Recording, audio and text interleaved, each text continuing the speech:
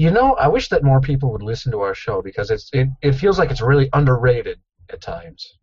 Yeah, unfortunately out here in East Bumblefuck Morris, we really don't have that many people who I can convince to listen to our show.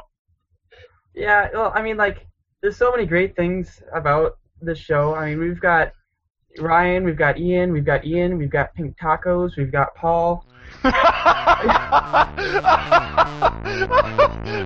my god! This is 8-Bit, episode 47, Gay-Bit in Yoga Pants, on Saturday, September 28th, 2013, and now, Ian's excited. This episode is hosted by Ian Buck and Ian Decker with guest Paul Schliep. Oh, Pink Tacos. Well, and I just want you to know that this show is not nearly as popular as a show from Ayumi Hamasaki, just so you know. Do we want to tell them why we did that? Or what we did? One first. Roll another one first. I already did mine. Oh, roll another, okay.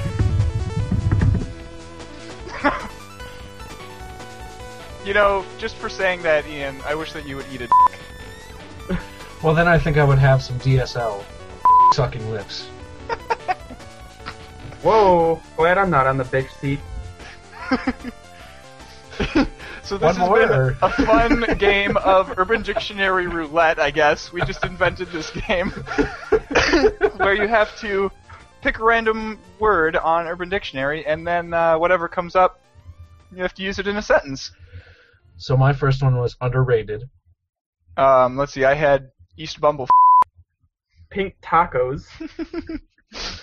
And then DSL. And eat a And then I had seat. Why are there images of DSL? Oh, I didn't know that Urban Dictionary came with the images. Yeah, I think it's just That's kind of disturbing. That's bad. I think it's just big lips with tongues licking said lips. Oh boy. So, welcome to 8-Bit, everybody, where we are a nice, family-oriented, kid-friendly show all about video games. So they're big lips. Now I get it. They're big lips that engulf it all. I see now. I understand now. This week, I've brought my friend Paul Schliep to the show. He's a fellow computer science student with me here in Morris. Yes, sirree. I'm excited to be on the show. Talk about lots of fun things. Oh yeah, that's always the plan. Before we get into the nitty-gritties, though, we've got to grill Paul for all that he's worth with our very extensive interview. Turn me into a burger, baby. Prepare your anus. Oh gosh.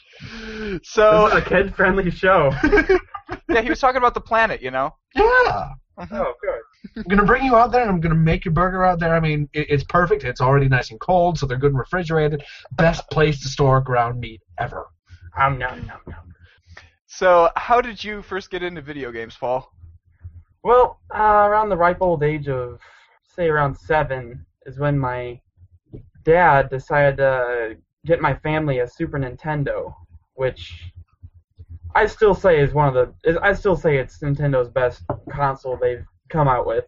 You know, you can't forget about the classics of like Super Mario World and Super Ghouls and Ghosts and Super whatever. You sound old when you're talking like that. What, like talking about Super Nintendo? Yeah. It's great. No, it's great times. No. See, if he was old, he wouldn't even know what a Super Nintendo was. That's true. I suppose. You gotta live life in like it's the 90s still. I suppose the Super Nintendo came around in the 80s. Torn jeans and messy hair and. No, wait a minute. Star Wars Legos hadn't even come out yet. Oh gosh. That might be a little. That might be a bit of. I can't go back to the 90s anymore. Oh gosh. I'll ask you another. One more thing to the 90s, quick. To YouTube. But never mind. I can't remember the name of the thing. It's not worth it. Oh well. All right. So, what is your favorite genre of games? It's got to be RPGs. You know, I would say I actually first got into RPGs around the time of Morrowind. Mm. Wow, yeah. So ARPGs then, or? Predominantly the Western ones. The Western, not American Western. yeah. I've played a few JRPGs, but I don't want to sound like racy or anything. The JRPGs are just too weird for me. I gotta go Americanized. Yeah, I gotta have, I can't really do too many turn-based RPGs. The role-playing action ones are. Yeah. So good. So on a related note, what's your favorite game of all time? Well, that's probably gonna tie into another RPG, Fallout 3. That was after you're playing Morrowind and then playing Oblivion, and then they announced Fallout 3. I was like, really? Not another Elder Scrolls? But I was excited about it nonetheless, because I never played a Fallout game, but it looked cool as hell. And then when it did come out, I got it at midnight at GameStop, and I played until 7:30 right before class. Went to school, came back, and played until 7:30 in the morning again. I was basically dead the next day. I don't know why I did that, but it was the best of times. I remember, every now and then, I want to go back to it. I remember when Portal 2 came out, and you could tell, like, in English class the next morning who had stayed up all night playing it, because there was, like, 4 or 5 of us who were just like, ugh. Yeah. Yep. That'd be me. Happily admit it. Alright, so, on the complete and total opposite end of the spectrum, what is the game that you hate the most? Or you can choose to answer both if you'd like. That's perfectly okay. What game do you regret buying the most? Well, I don't ever regret buying my games. I tend to make good purchases when it comes to my games, but that's not to say I haven't played a bad game. Lord knows every gamer has played there's that one game out there that every gamer's played that is really bad. Oh, yeah. And I don't have a specific one, but I've noticed specifically, like, the movie-based games. Like, I played this Pirates of the Caribbean game I think it was based off of Dead Man's Chest, and it was atrocious. The animations were just, you would clip through things, and when you were attacking people, you could pull out your gun in the middle of a sword fight and just kill them. There was no point in using your sword in that game. And you are a pirate. Yeah, but why did they give you a sword if you can just shoot them? And then there was this other game, the G.I. Joe. It was like a top-down shooter game. It was like arcadey, it was supposed to be, but it was so cheesy and so short, and the action was so bad. Who's knocking on my door? BRB. All right. Jesus. Well, in the meantime, that was pretty much the end of the interview anyway, and we don't have very much listener feedback. Yeah, hold on. So I guess I'll move straight on to headlines. I'm gonna give him a knife. What? Oh, I hope that's an innuendo. I do, actually. Because it sounds too perfect. Did I just hear what I heard? Where is my moose? I'm going to give him a knife? There's one. Hold on, I got a By knife. the way, it works this. No, I think what he said was, they want to pop my balloons, I need to give them a knife. Or something. I think I like mine more. He wants to pop my moose. Give him a knife. Or let me give him a knife. I don't know, popping my balloons kind of sounds like it could be an innuendo. And popping a moose doesn't? I can't imagine what a moose would be. Paul, I muted you because all of the background talking was distracting. So you can unmute yourself in the Hangout there. Oh, he's gone again. Oh. All right, so There on it to is. headlines. Cool. Were those your residents? No, those were on-call CAs. Oh. Ellery last night decided it'd be fun to take all the balloons from the the main lounge from decorating, and throw them into my room at 1:30 in the morning. So if you see on Facebook, there's a picture of like 50-some balloons in my room. And these were all from, like, homecoming Yeah. decorations? Okay, nice. You can hear them popping it now. So you were right. It was a balloon. It wasn't a moose that he needed the knife for popping. Yeah, no. Yeah. So, on to headlines. How do you guys think that we should get kids to eat more vegetables? Well, clearly, we need to make them play first-person shooters. Douse them in chocolate and fat and everything. The shooters or the kids? The vegetables. Oh, okay. Right. Option C. on a completely different page than you are. So Dr. Takayuki Kosaka has created the game Food Practice Shooter, in which you shoot at vegetables, and whenever you run out of ammo for a particular type of vegetable, then you have to eat that vegetable in real life in order to reload. And they've got a lot of kind of psychological theories behind the idea of the game, and I guess it actually does encourage kids to eat more vegetables. Okay, but I don't know how viable it is in the long term, but it's a pretty cool experiment. It's rather hilarious seeing these kids wearing this big headset with this giant like plastic orange gun that looks like a carrot and eating vegetables. I see. Yeah, no, I'm looking at the page right now with some of the gear that they have. If they could somehow make this applicable to the house, though, that'd be the big thing. Yeah, exactly. But I don't think you're going to have little dispensers in the guns that can be like, all right, you ran out of ammo for this thing, now eat this. And that's really not going to work, especially because if there's no refrigeration, that's going to get moldy and nasty. It's just going to be... Maybe it could just be like a part of a re-education program, force the kids to go and play this game at some place along with a bunch of other things that we want them to do, and then trick their little minds into thinking that it's good. Ooh, like that arcade. Do you remember that arcade that we went to a few years back with the Venture Crew, where it was a bunch of games that were designed for getting you fit? It was a gym that was disguised as an arcade. Sort of. Very, very poorly. I would say more a gym that was sort of had screens in it. Yeah, in a lot of ways, I suppose. But, yeah, no, that could be cool. Mm-hmm. So, Paul, what's Sony up to these days? Yeah, so Sony is actually looking to expand their horizons a little bit and going to their Gaikai streaming service to non-Sony devices, which might be kind of a cool idea, They're going to PCs, TVs, tablets, smartphones. So, a la Netflix, kind of, where they just want to be able to stream to basically everything. Come on in. Which, I don't know, it might work if they can do it right and make the streaming not suck. It'd be interesting to see. Yeah, and there's women folk in your room. I thought that only happened to you, Buck. Why does everybody get so shocked when women walk into rooms? Because we're nerds. That doesn't usually happen. I have a lot of women in my life, including Declan.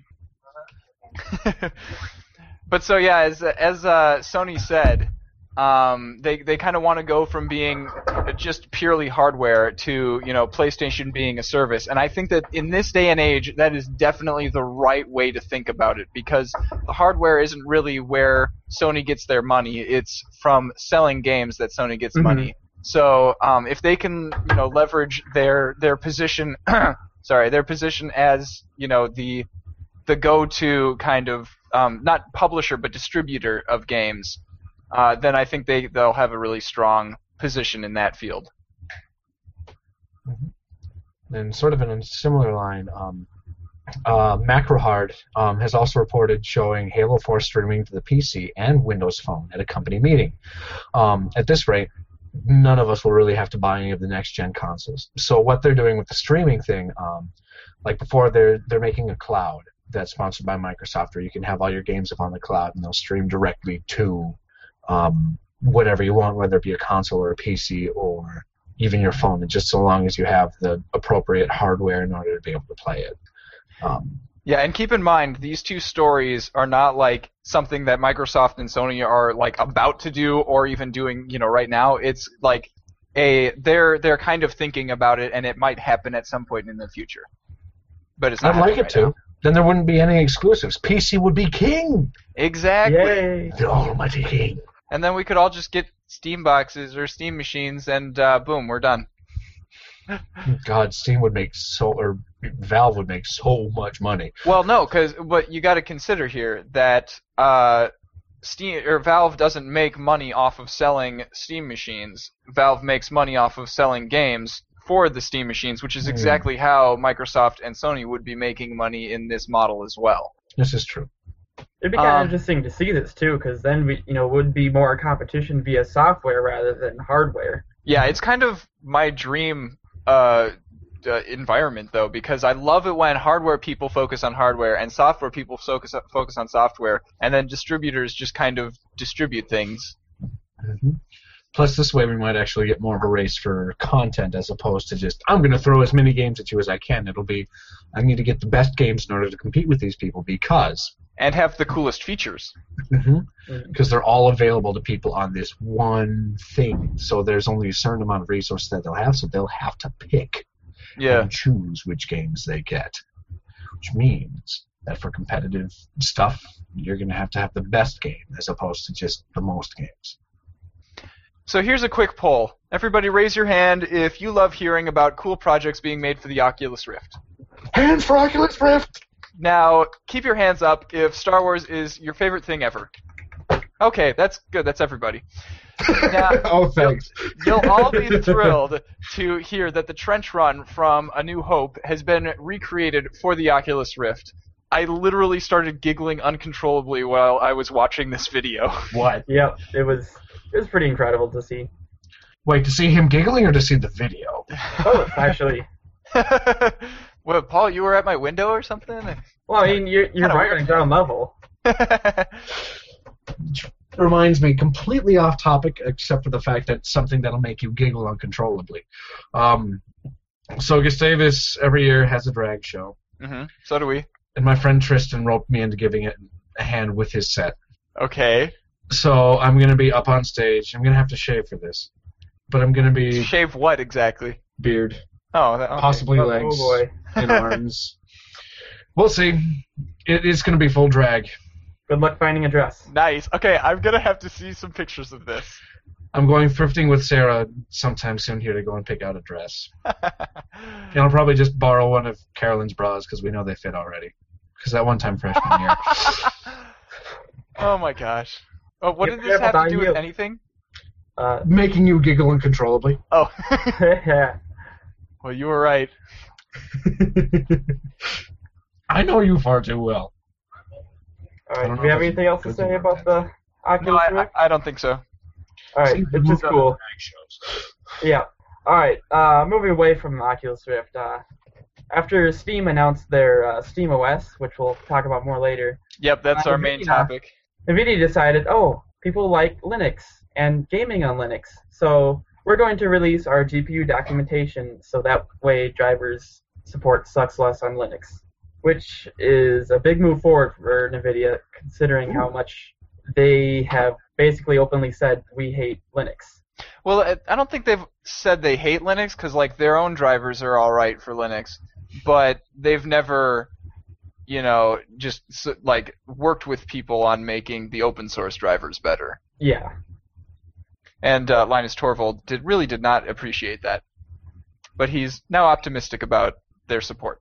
I like it. Lots of steps forward seem to be being made in the world of games and computers and all that good stuff. I like this place. It's a good place to be. It's nice. It's my friend. Okay.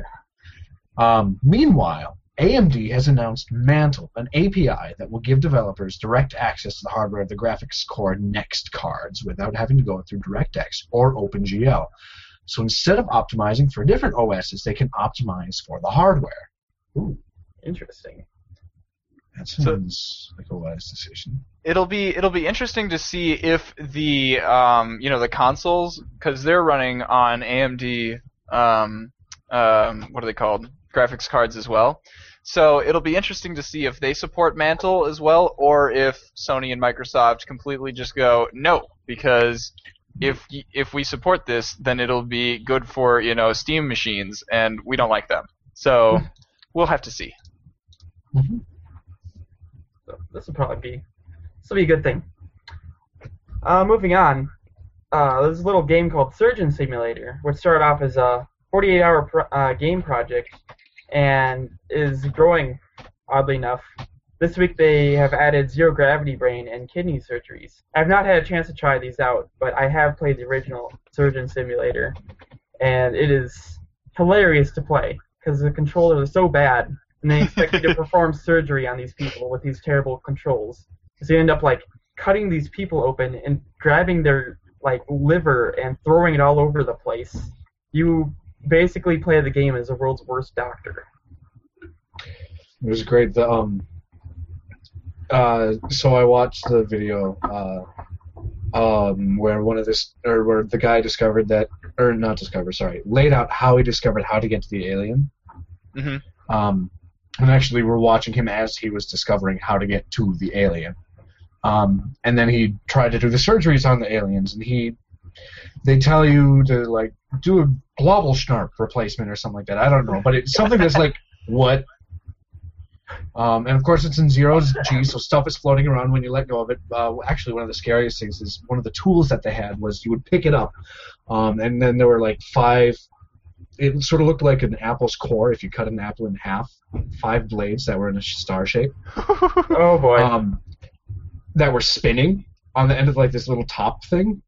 So you would go there and then you would use that to cut through the alien's rib cage or whatever and get at whatever you were trying to go. But the only one at the very end of this, I think like 7 or 11 minute long video, the only one that was a success, instead of putting it in and then suturing everything up, no, he just takes it in, chucks it in there, and smacks it against the body.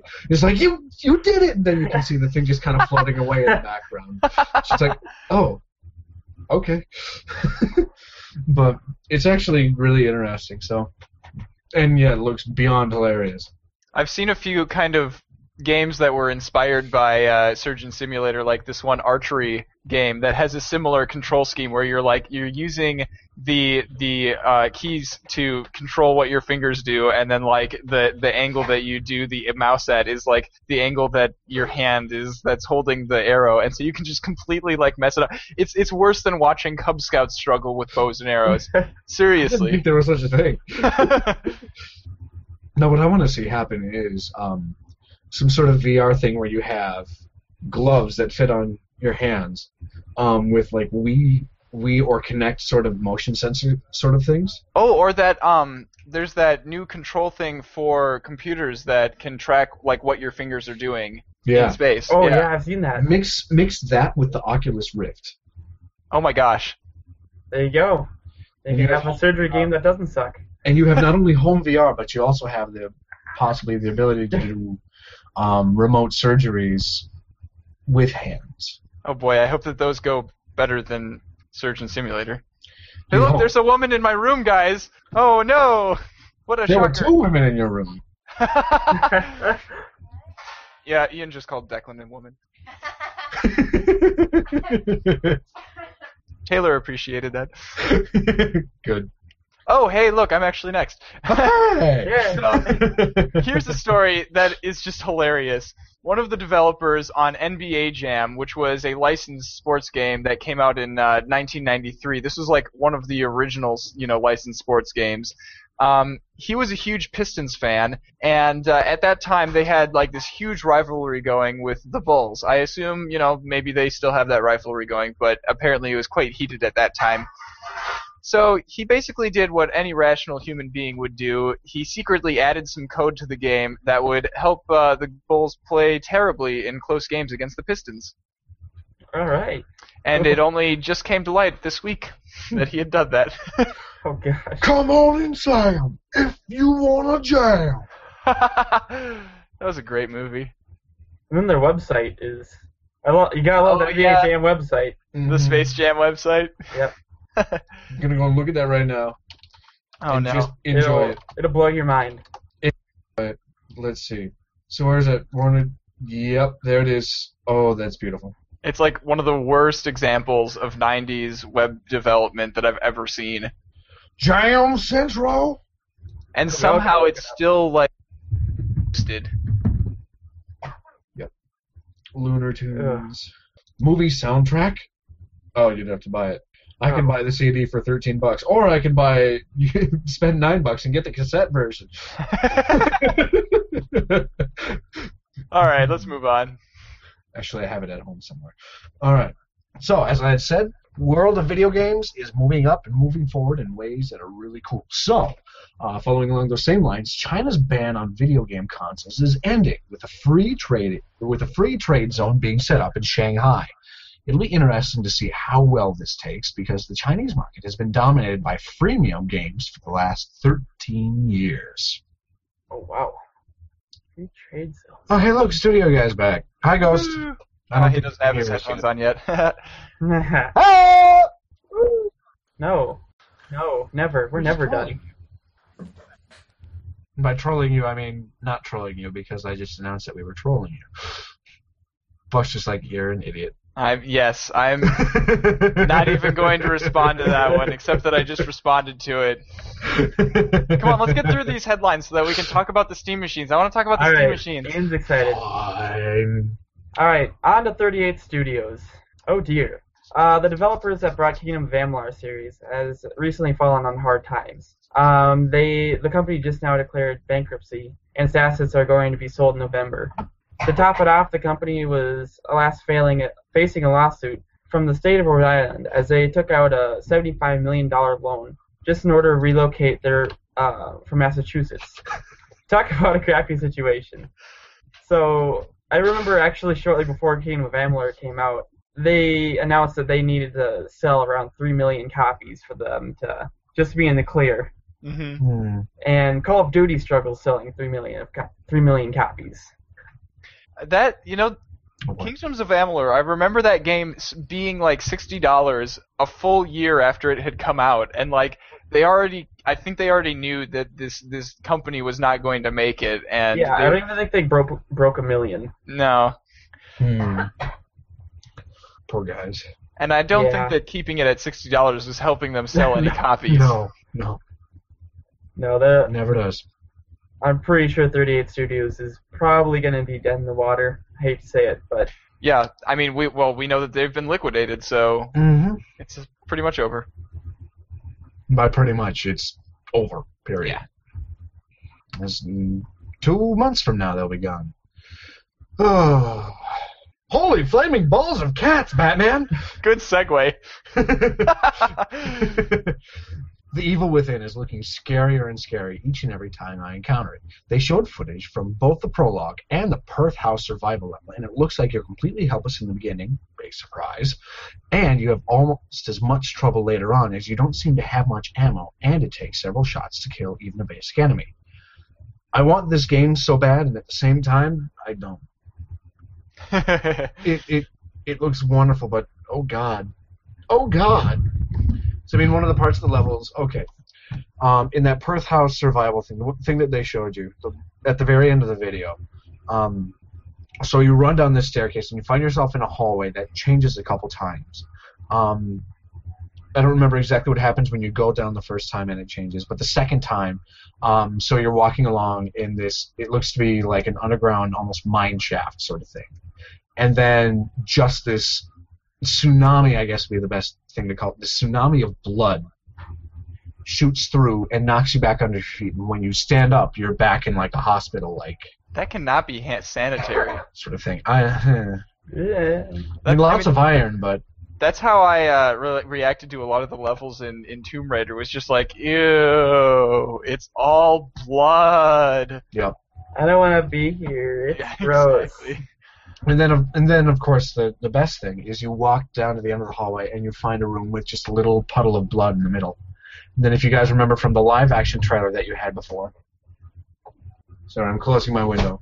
Homecoming partying is going on outside right now, which we did win. I'll talk about that in a sec. But so you find this puddle of blood, and then I think like 6 or 8 arms just shoot out of it, and then the woman from that live-action video thing, the thing that crawls on the puddle of blood, you start shooting it and running away as best as you can, but it's able to catch up to you, and it pins you, and the last thing that you see is it's raising its hand, and it looks like it's about to strike and kill you, followed by a good splort sound.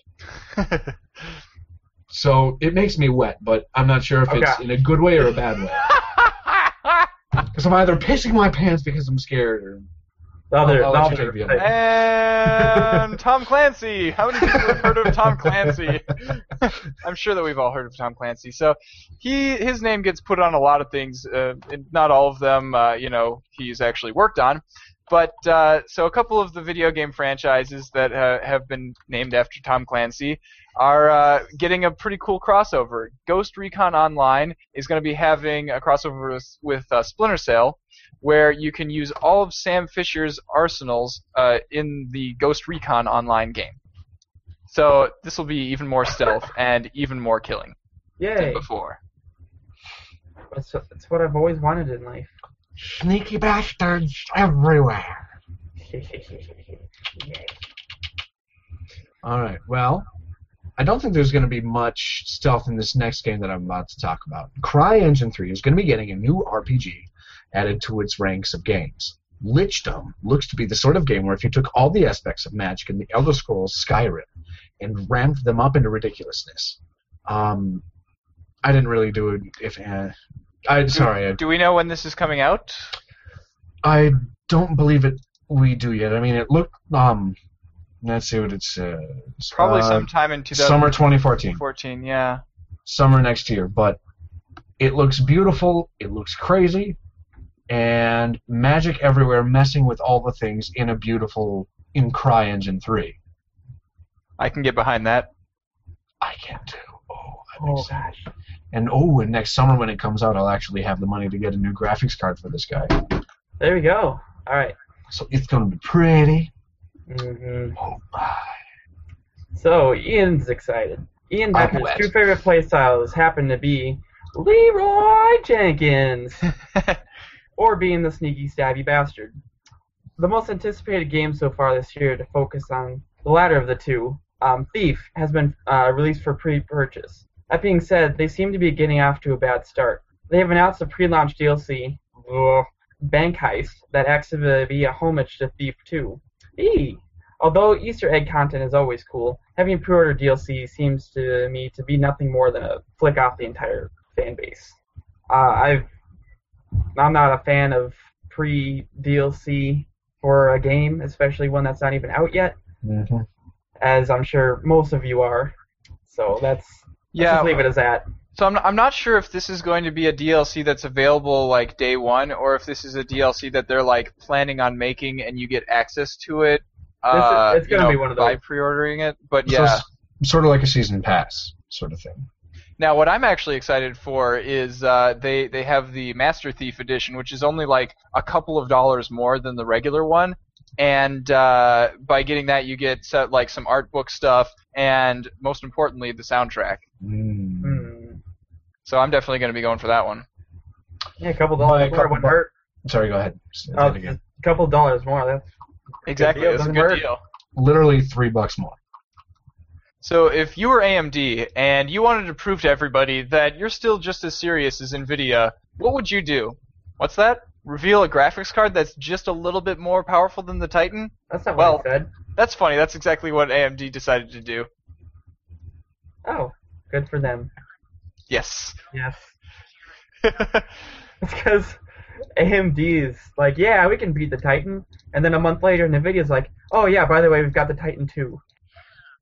I remember when the Titan was first announced, though, and they were like, "Yeah, this is basically going to be the most powerful graphics card on the market, for like 4 years to come." So, I mean, it's nice to know that AMD is not going to just take that and not do anything about it. Oh, they'll take it. Take me from behind. Shut up. I don't want to think about the Onion movie. So, let's talk about the most important news of this week, okay? Steam. Steam and Valve and their living room stuff. So Valve had this nice, like, kind of stretched out announcement thing that they did it like 3 announcements on 3 days, each like 48 hours apart, and it made my week very, very interesting because they kept announcing these things while I was in class, and then I had to, ignore the professor and just read all of the stuff about them. I don't care. It wasn't Half-Life 3. Oh, well. I was hoping that would be the 3rd day because, they actually counted to 3 for that. Yeah. But so what did they announce? On day 1, they announced SteamOS, which is going to be a free Linux-based operating system designed for living rooms. Yep. All of Steam's Linux games will be natively compatible, of course, and you can stream Windows and Mac games from a computer that's running Steam on your home network. Yep. So they're also working on getting popular media outlets onto that system. That's such as, cool. I assume that last part just means Netflix. Yeah. That's all you ever need in life, anyway. Well, the funny thing is like, since it's based on Linux, I wouldn't see any trouble with just letting people go to the Netflix website, because that's what I would do. You know, I don't need like a native app for Netflix on my computer. I just go to Netflix. It's like Windows 8. I'm sure that Gabe Newell would be very, very displeased to hear you say that. Well, I'm just saying that you can do that with the Linux thing, just going straight there, or you can make going straight to the website, or or just making an app to do it. And I was thinking about like Windows 8 and Skype, how there's one specifically for Skype that runs in the Windows 8 program that's designed specifically for Windows 8, or I can just go to the regular one that most people have. Right, yeah. Sort of thing. That's the comparison that I was making. That's what was going through my head. So, Ian, what did they announce on the second day? Valve is working with multiple hardware partners to bring lots of different SteamOS devices to market it in 2014. In the meantime, Valve is bringing a prototype that focuses on being high-powered and customizable to 300 lucky people. And you can sign up for the opportunity to get one, but good luck. There are many thousands of people who have already signed up, and it closes October 25th. Here, I'll quickly go and check and see how many people have signed up. Let's see. So far, we've got 189,000 people eligible for beta candidates. Hold on, I'm gonna do the math here and see what your chances are of winning. That being said, you do that, and I check and see. Yeah, that's like 0.001% chance right now. And it'll only go lower before, October. Yeah. Or October 25th. So, good luck getting into the beta. Yeah. Good luck. Let's see, there was a list of things that you have to do in order to... Right, yeah, but people can go and look on the website to find out what those are. They involve, using big picture mode and having a few friends on Steam to prove that you're actually like a legitimate person and stuff like that. Nope. Now, the third day was my favorite announcement, and that was the Steam controller. So they've apparently been working on this controller for the last year, and it's definitely interesting. Like, Paul, when you first showed me the picture of it, I just kind of stared at it for a while because, yeah. I mean, it looked like an owl that was staring at me.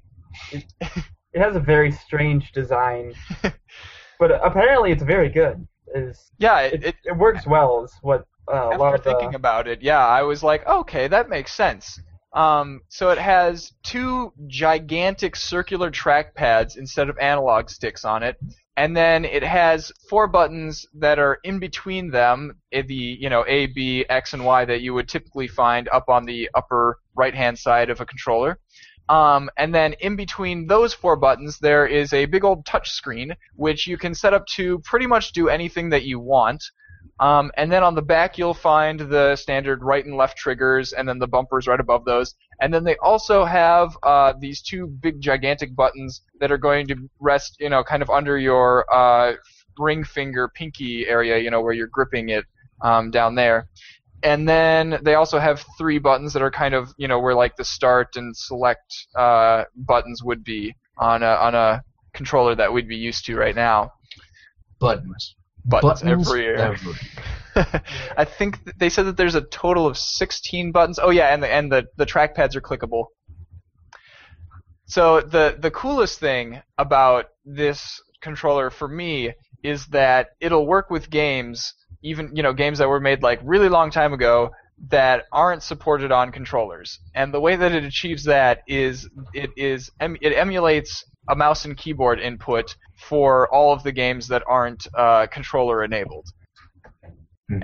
And that's like the reason for me that is going to be like the one thing that they announced this week that I'm definitely going to be getting as soon as it comes out. That's really cool because you never need a specific controller or any old game that needs a controller. No, just plug her in, play right away. Exactly. And then also this way, I can completely customize what any of the buttons do because I can just, it's basically key binding. It's like a programmable keyboard. Mm-hmm. The power of PC gaming. Someday maybe I'll be, writing papers on it. No. Someday you'll be designing it. Oh, that'd be cool. Now, do we have a price on this yet, or No. any kind of release date? We don't know anything about it. So we know that the Steam machines are going to be coming sometime in 2014, and Valve is partnering with a bunch of hardware partners to bring those to us. And then the one that's the beta one is going to be shipping sometime this year. Presumably, I don't know, before December, hopefully, because they're closing the sign-ups in October. So yeah. And like the point of the Steam machines is that they will be able to come in pretty much any size, shape, price range, power level, noise level. Yeah, the thing that I'm more interested in, because like Steam, there's going to be a Steam machine for every occasion essentially. That's what they're talking about. But I'm more interested in what the price for the controller is going to be. Currently, you can get a pretty good Xbox 360 controller for, $60, $70, and that's like, the higher end, very mechanical, clicky ones that aren't going to break down on you. So what do you guys think is a reasonable price for this controller? Oh boy. Well, given the complexity it would probably take to get it to support, be this basically extended keyboard or keyboard replacement kind of thing. I'd say around 60, maybe 70. Mm-hmm. I'd say that the most expensive components of it are probably the trackpads because. Oh, that's right. There's also that middle touchscreen. That's gonna be pricey. Yeah, and so the thing about the touchscreen is it doesn't work exactly like a normal touchscreen that we're used to.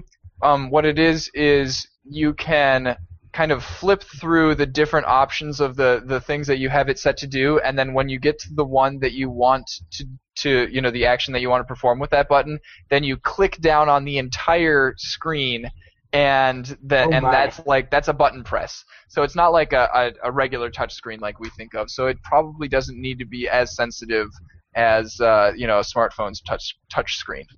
I'm hoping that it's going to be less than $100. It would be kind of ridiculous if it was more than. Yeah, I mean, look how well that Wii. The gamepad. Yeah, the gamepad. Yeah. $150 for a controller is a bit excessive. It's really excessive, yeah, and it especially if obviously they're going to be bundling in this controller with all of the Steam machines that they're selling. So if the controller is too expensive, then that will just bump up the price of all of the Steam machines, which would suck immensely. Just I don't think what necessarily Valve wants to do. Yeah. From what we know about the Steam machine, I'm thinking of the Ouya, I think. Well, what were you going to say? Trying to keep it small and affordable, and specifically for people who act on a little bit of a lower budget, but designed to be completely hackable. Yeah, that's the Ouya. They want to probably design it to be affordable and not sell the hardware at a profit, but try to get for the software. Well, I think similar to Amazon and Google with their Kindles and Nexus products. Yeah, so I think since it's not like Valve who is making the Steam machines themselves, the hardware manufacturers are obviously going to have to make a profit off of those sales because they can't. Those manufacturers aren't going to be recouping their losses by selling games. It's Valve that's going to be making the money off of those games. Yeah.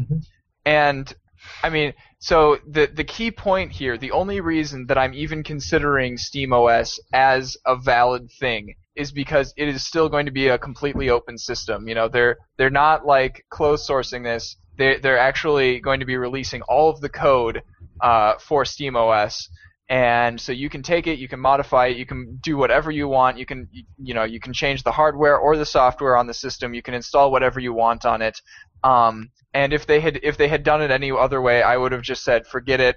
now I'm sticking with Windows because at that point Windows would have been a more open system, which is kind of sad to think about. Also, speaking of Windows, I kind of wondered a while ago why Gabe Newell kept ragging on Windows 8 and saying that it was a terrible direction for Microsoft to go, because I was like, well, you can still install everything that you can install on Windows 7. Like, what's the big issue here? But I realized that they wouldn't have been able to put Windows on these Steam machines because that would have cost money. They would have had to license Windows, and then that would have bumped up the price of the Steam machines, which would have been terrible. But streaming the games through your home network is a brilliant way, in my mind, to get around that and allow people to still play all of the games that they have. Right. So soon after they announced the Steam OS itself, I had this hilarious thought. Since the PS4 is being sold at a loss, it's being sold under the actual price of the hardware. What would happen if I, bought a PS4 and then installed Steam OS on it and then played my games that way?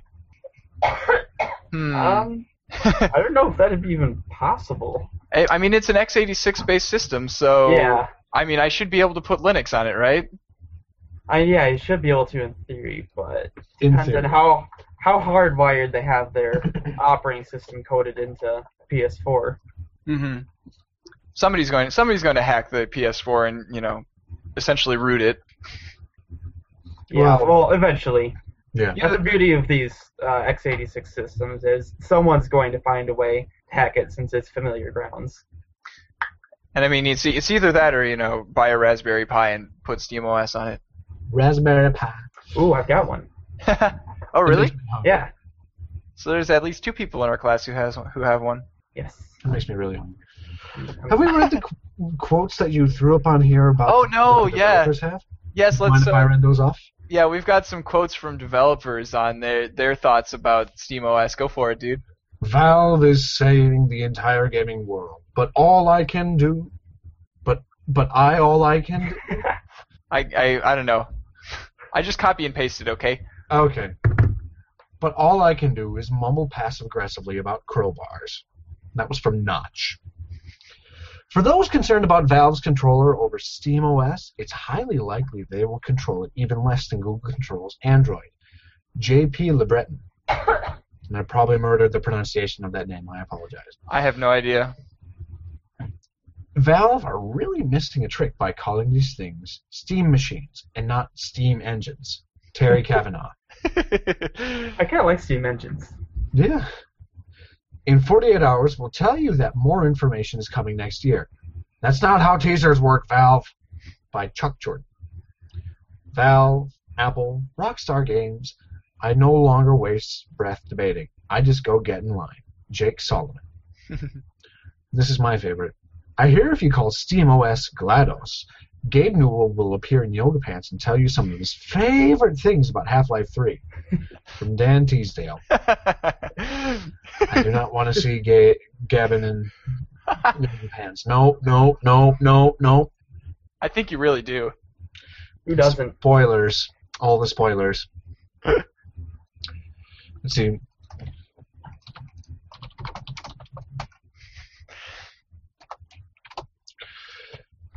All right, Paul. Yes, sir. I'm going to throw it up in the chat. I have a link for you to go to and watch. Oh boy, what is this? Oh, that. Oh my gosh. Gabe Newell's watching me. Run. This is like this little gif of the fat Gabe Newell cartoon. There's music. Oh boy. That's the greatest sight of all time. I'm gonna like this on Stumble Time.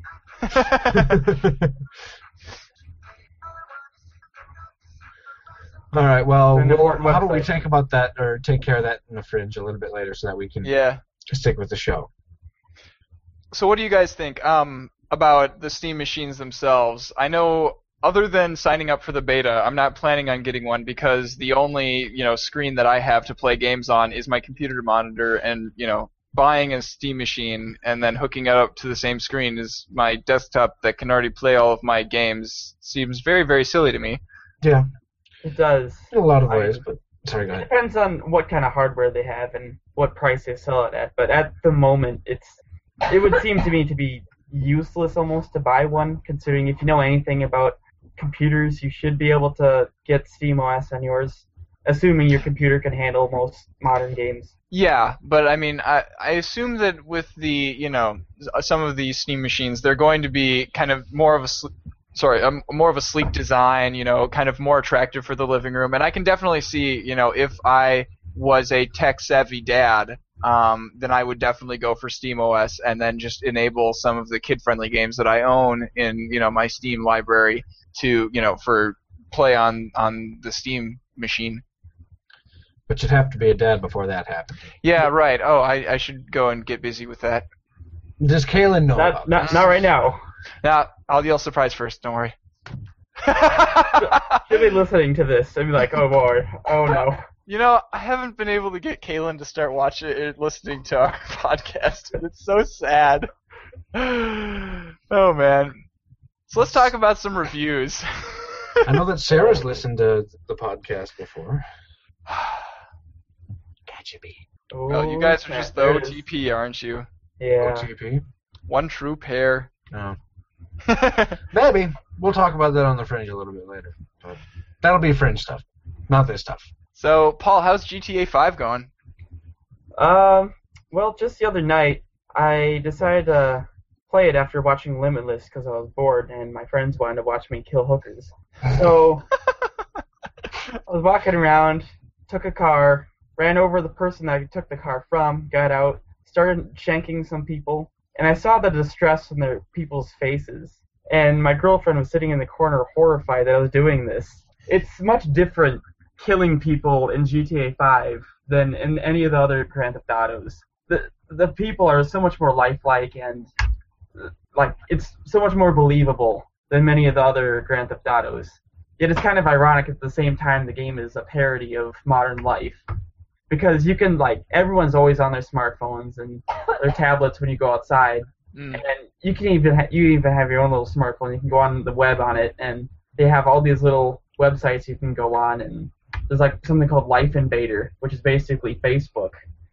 And there's actually a mission where you can go into Life Invader's main office and you destroy their prototype, essentially, their prototype smartphone. That I don't want to reveal any spoilers, but it's a hilarious mission based around Facebook, essentially, and it's just the whole game is a great parody on modern life. So on your smartphone, can you browse actual internet sites like? I wanted to do that, but I guess it's just websites they pre-coded in. That would have been amazing. It would have been hilarious. But you can also take pictures with it and save it to your hard drive, which is pretty cool. But no, the game itself, it really made everything right about what was wrong in Grand Theft Auto 4, which was nice to see. It fixed the shooting issues, so it actually feels like you're using a gun, whereas in Grand Theft Auto 4 it was just kind of shooting like a pea shooter. And the driving feels a little bit toyish, but it's definitely not as heavy as it was in Grand Theft Auto 4, which is very nice. And the only real negative I can give the game so far is that it's really pushing the current consoles to the limit. And there'll be little things like texture popping, and the frame rate will start to chug here and there. But other than that, it's really outstanding. I've only been 10 or so hours into it, not very far into the story because of it's Grand Theft Auto. You gotta go around doing whatever. But so far, good. On the subject of frame rates, in some ways, I hate seeing, noticing my frame rates drop. But on the other hand, it's if it only happens every so often, then it's I know that I'm pushing the hardware to its limits. Yeah. And it's this is as beautiful as it gets on this hardware, and I know that it's yeah, I'm using it to its full potential. Like Skyrim with all those ridiculous mods. Oh my God, yes. So let's see. I've seen a few things about the game. I know that you play as 3 different characters in it. Yeah, you do. I've only unlocked one of the other characters. So I'm playing as two characters. One of them's Franklin. He's a black guy in like the hood, I guess you could say. The projects. The projects, yes. And his beginning missions focus around him hanging out with like his other gang members and how he just absolutely hates it and hates the idea of being in a gang and wants to move on from that. And then there's other character, Michael, who's like a middle-aged white guy that is a terrible father, terrible husband, and wants to get back into his good old days of robbing banks. And then there's another character. Days. Yes, very good old days. And there's another character whose name eludes me since I have not actually unlocked him yet. He's supposed to be like this kind of hillbilly guy who's just basically balls to the wall ape shit. You don't know what he's going to be doing. And I was actually surprised with how well it works in this game, playing as different characters.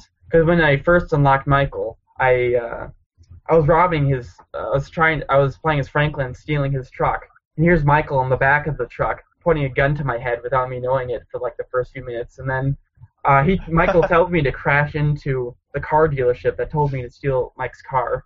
And then after that mission, it very nicely switches over, like the camera pans over to Michael and you just start playing as him. And that's just how the character switches go.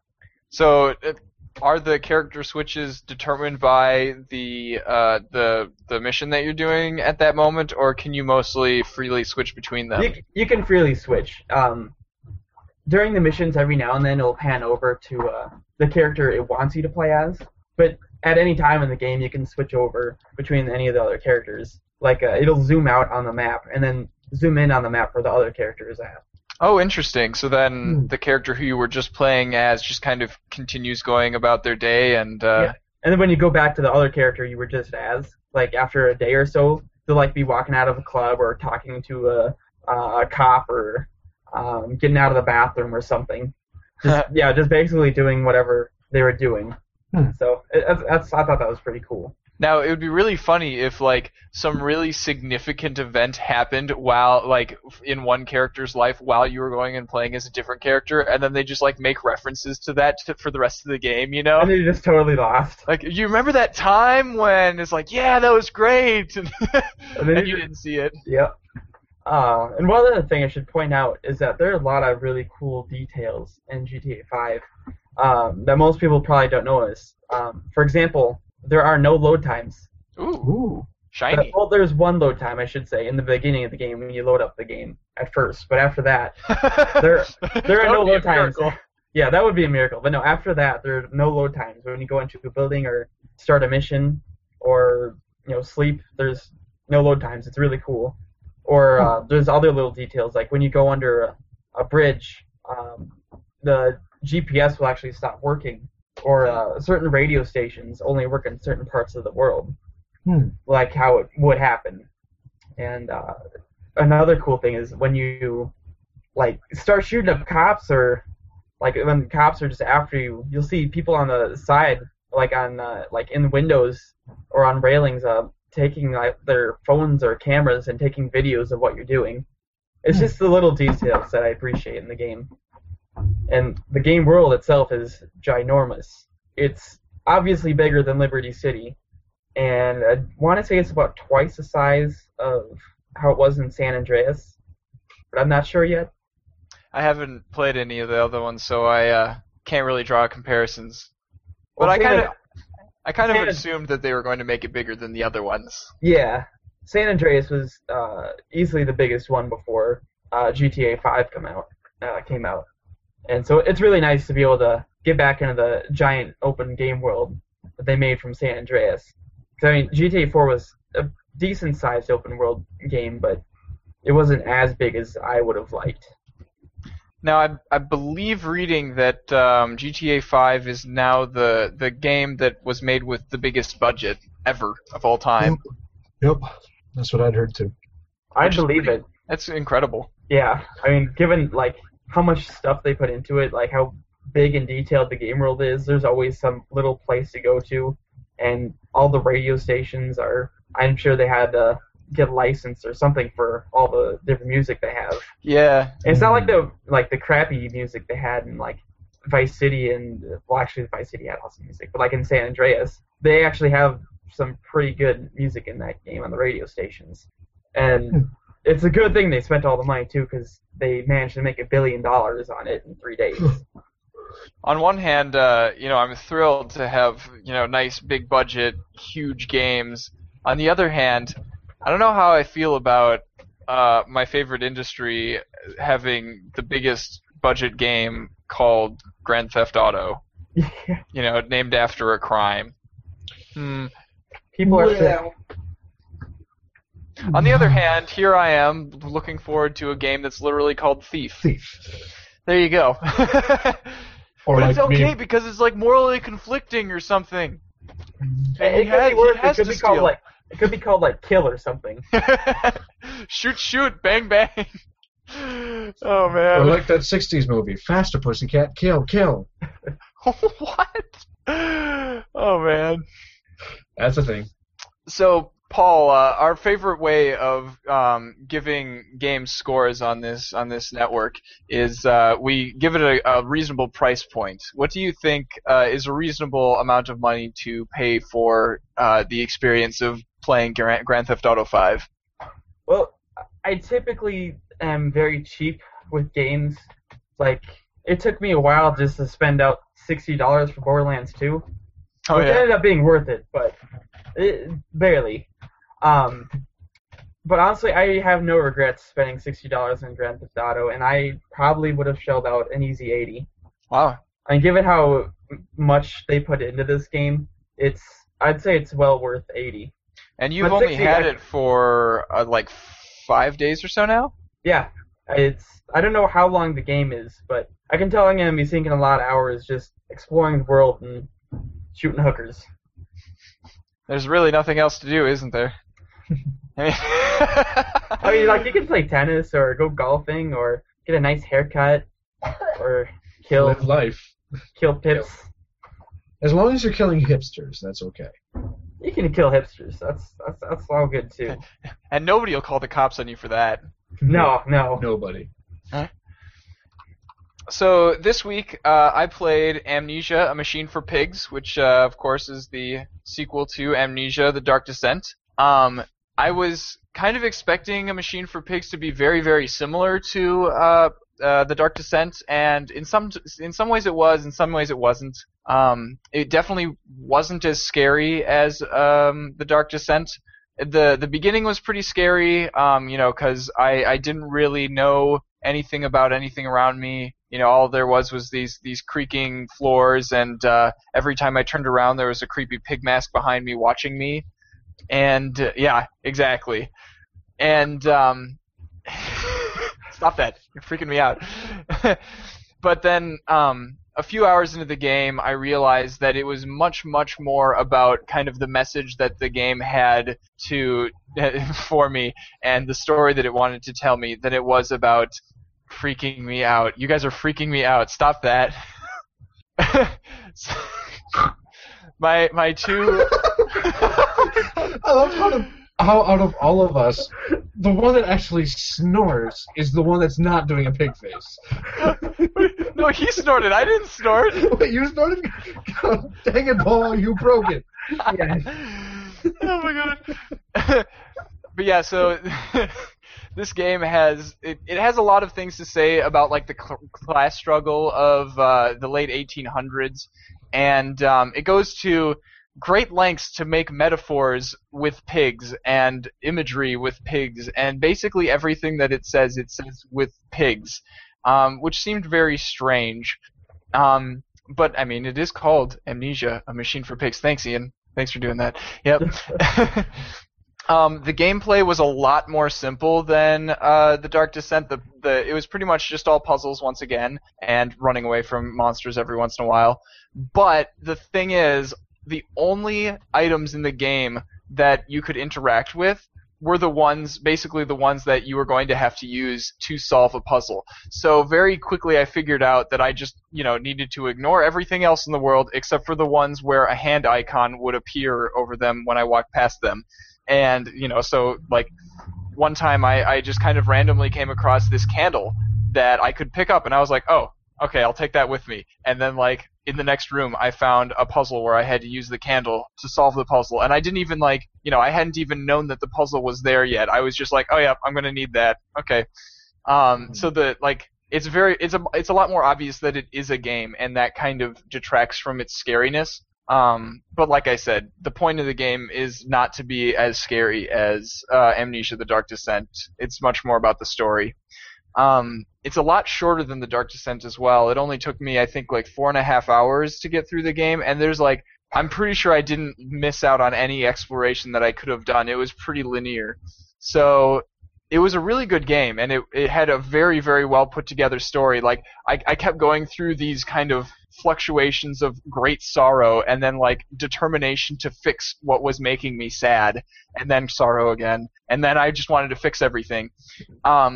But since it was only like 4.5 hours, I wouldn't pay more than $10 for this game, which is unfortunate because it's being sold for $20 right now. So definitely wait until it's on sale. Which will probably happen in about a month. Yeah. Since Halloween's coming up. Good Steam sale for that, I'd say. Oh yeah. All right, is it me now? I think so. You're the only other person here. I know. Ryan, do you have anything for us? No, he doesn't play games. Oh. All right, so if you guys remember last week, what I did was a drunken first impression of Trine 2. I don't remember that. That was about 5 shots in. That was interesting. I could feel it. I was definitely feeling it. I don't know if you guys were, but I know I was. But so Trine 2... unfortunately, I didn't have as much time this week to play it as I would have liked, so I wasn't able to get all the way through the game, but I can still comment on a few things. It seems to be another, sort of like with Machine for Pigs, puzzle-based and story-based game. It doesn't really focus too much on the combat. It functions a heck of a lot like an RPG in that when you go along, you get experience points and you level up, and you have to build up your skill trees. Now, the tricky thing with Trine 2 is that with the skill trees, you actually have 3 different characters who you're utilizing. You have a wizard, you have a rogue, and you have a warrior. And each different character has their own skill tree. And you also have to decide, obviously, which sort of skills that you want to level up. But the biggest and most difficult decision for that is, what do you want to level up first? Do you want to level up the utility things so that you can get to where you need to get in order to get all the extra things, or do you want to level up your combat first? Because although the game doesn't necessarily focus on combat, that is still it's useful to be able to kill things. It's still useful to be able to kill things, and I mean it's don't get distracted by the typing. Sorry. You know what I'll do? I will shrink that so I don't have to think about it. Let's see. It's useful to be able to kill things because some of the enemies are a little bit difficult. Not too bad, but they are a bit of a pain in the butt. And of course, each character has their own different way of fighting. The knight, obviously, his main thing is fighting. So he's up and at 'em and hitting things with hammers and swords. Whereas the rogue, her main thing seems to be mobility, getting from place to place, which she does mainly with the use of her grappling hook. And though she does have a little bit of combat with her bow, she doesn't really have that much. And then the wizard, he's mainly a utility guy. In fact, I don't think he has any actual combat things. The only thing that you can do, you don't actually start out with this, is up on the level tree you can get it so that you can, 1, pick up goblins, which are the bad guys in the games, and then you can spend a few more points a little bit later on in order to take a box and basically trap them inside your box. You make your own prison. But so it's an interesting gameplay style with focusing on the 3 different characters and being able to switch between those ones and which one you want to level up first and make, if you want to get them up evenly or if you want to make one more powerful than the others. And focus on one specific aspect of the game as opposed to focusing on all things evenly. Now, the puzzles in the game for the most part is relatively straight through story-wise, it seems like. You go from point A to point B, left to right, side-scrolling platformer. But the puzzles are basically puzzle by choice. That's if you want to get all the extra things. So one of the things that I had said is it acts like an RPG. You get experience. Experience actually works a little bit differently in this game than usual. You don't get experience from killing things and completing challenges. You have these little orbs that are lying around everywhere, and you get an experience point for each orb that you pick up. And after 50 orbs, you gain a new skill point, which you can allocate as needed. So the puzzles let you get mainly more of those.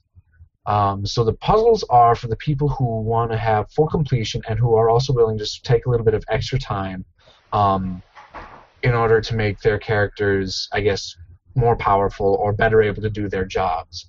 But if you want, you can go straight through the game without necessarily doing any of those puzzles. You know what's weird? I've kind of noticed myself going from being a very, full completion kind of person to being get through the game as fast as I can so I can get to the next game kind of person. And I think that this podcast is to blame for that. Oh, man, Oh, boy. Well, that's not the purpose of this. Well, I'm taking my time. Also, I think the fact that I've realized how long my backlog of Steam games is has also encouraged me to just play through the games and then get on to the next one because I want to play all of my games, at some point. Yep. Well, I'm thankfully still the completionist sort of person. Yes, I am still here. Hush. I think all of us just got that message. Because, I'm about 2 hours of gameplay into the game, and I still don't know who the villain is. I've seen this shady-looking person. Oh, interesting. Looking through what looks to be some sort of portal mirror window thing. It's like, who are these 4 strangers? I'd best keep an eye on them. Sounds like a red herring to me. Yeah, don't worry about it. And then I also got... after I was done playing the game, I had apparently gotten 3 of the Steam trading cards, and one of the characters looked like the woman who was watching us, and she looked rather evil. So, children. I smell the scent of children. That was creepy. I love the smell of fear in the morning. Is that like a League of Legends character? No. Oh. I had no idea if that was a reference to anything. That was okay. My brain. Your brain is an interesting place. It's a bit of a contortionist. It twists and stretches itself into whatever way, or into whatever things seem to be presenting itself. So let me guess, the one who's been watching you is Rosabelle? I think so. That was the one that looked kind of scary and intimidating. And she's got red eyes. Yep. Then the other lady looked like she was Liliana, I think. Isabel. Isabel. Yeah. Isabel, thank you. But she was surrounded by flowers and looked really pretty. And the thing is one thing that I do know that has happened is I encountered a talking flower at the end of one of the levels. That looked like it was the same sort of flowers that Isabel was made out of. Ooh, that's a pretty flower. Cactus. Throw that at someone. So ow. Do you think that you've played enough to give us a good price point for it, or do you want to wait until you've kind of finished it? Game mechanics-wise and how everything works together, I have a pretty good grasp of. Story-wise, not as much yet. Okay. But it doesn't feel like there's going to be really any twists that I wouldn't necessarily be able to not see coming. Okay, wait a moment while I go through all of those triple and quadruple negatives and figure out what you just said. Welcome to Latin. Oh, man. This is the brain of a classics major. All right, how about this? I haven't done enough of the story yet to be able to see what's going on, or to necessarily know for sure what's going to happen, but I think I have a pretty good idea of what's going to happen. Okay. And anything that does come my way, I don't think will be a big surprise. How's that for deciphering myself? Yes, good. I understand now. English is good. And something I almost forgot to talk about, the art and the music in this game. Yes, I was going to ask about that, because I noticed that Trine has a really beautiful art style. They're wonderful. They're very cartoony. The characters themselves are very cartoony in a lot of ways. But at the same time, the world that it immerses you in, it is absolutely gorgeous. It's there really is no other way to describe it other than beautiful. It's not, ooh, this is cool because it's in this way or this way. No, it's just everything looks hand-drawn. Everything, they put time into making these things, and it is into making this game, and it is absolutely gorgeous as a result. And the music itself is beautiful and wonderful as well. As I think I mentioned last week, when I got it on the Humble Bundle, I also got the soundtrack from it, and I've been listening to that frequently over the past week. So even if the story doesn't necessarily turn out to be anything too special, the game as a whole, from what I can tell, is absolutely beautiful. So price-wise, I was just mesmerized by watching the trailer on their site. So yeah. Let's see. How much is Steam selling it for? I was just there and I couldn't tell you anymore. Here, give me a sec. I'll look it up. Boop boop boop boop boop. $20. $20. Not bad. That is a fair price. That maybe wait if it goes $5 less than that, but as an experience, as a game, it's easily worth at least $15, and $20 would be a fair price as well. Sweet. So what's going on next week? We don't have any new releases that are on my radar, but I've been playing Batman Arkham Asylum, and actually that game really sucked me in. Yesterday I didn't realize it, but I played it for 6 hours, and then at the end of the day I was like, oh, that was a long time, wasn't it? And so yeah, that's looking good, and you'll definitely hear more about that from me next week. Yes, that's a very good one. Especially, I actually prefer Arkham City. Arkham Asylum was good, but Arkham City was...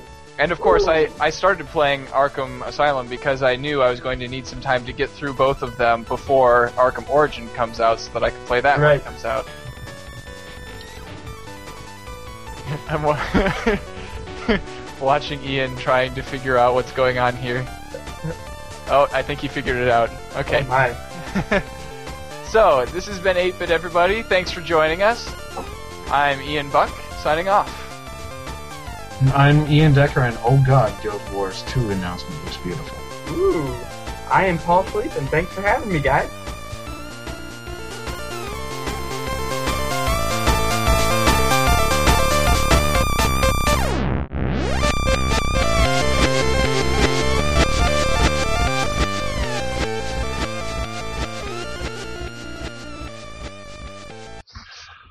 How about our roll-in is that we each have a word of the day and talk, or that we each roll a random one and then we talk about it. I know what a golden selfie is. A golden selfie is when you take a picture of yourself with the new 5S. Oh, that's so good. Oh, yes. What? Yes, where's my Twitter? The iPhone 5S. Which comes in gold. Oh, wow. I didn't even get that until you...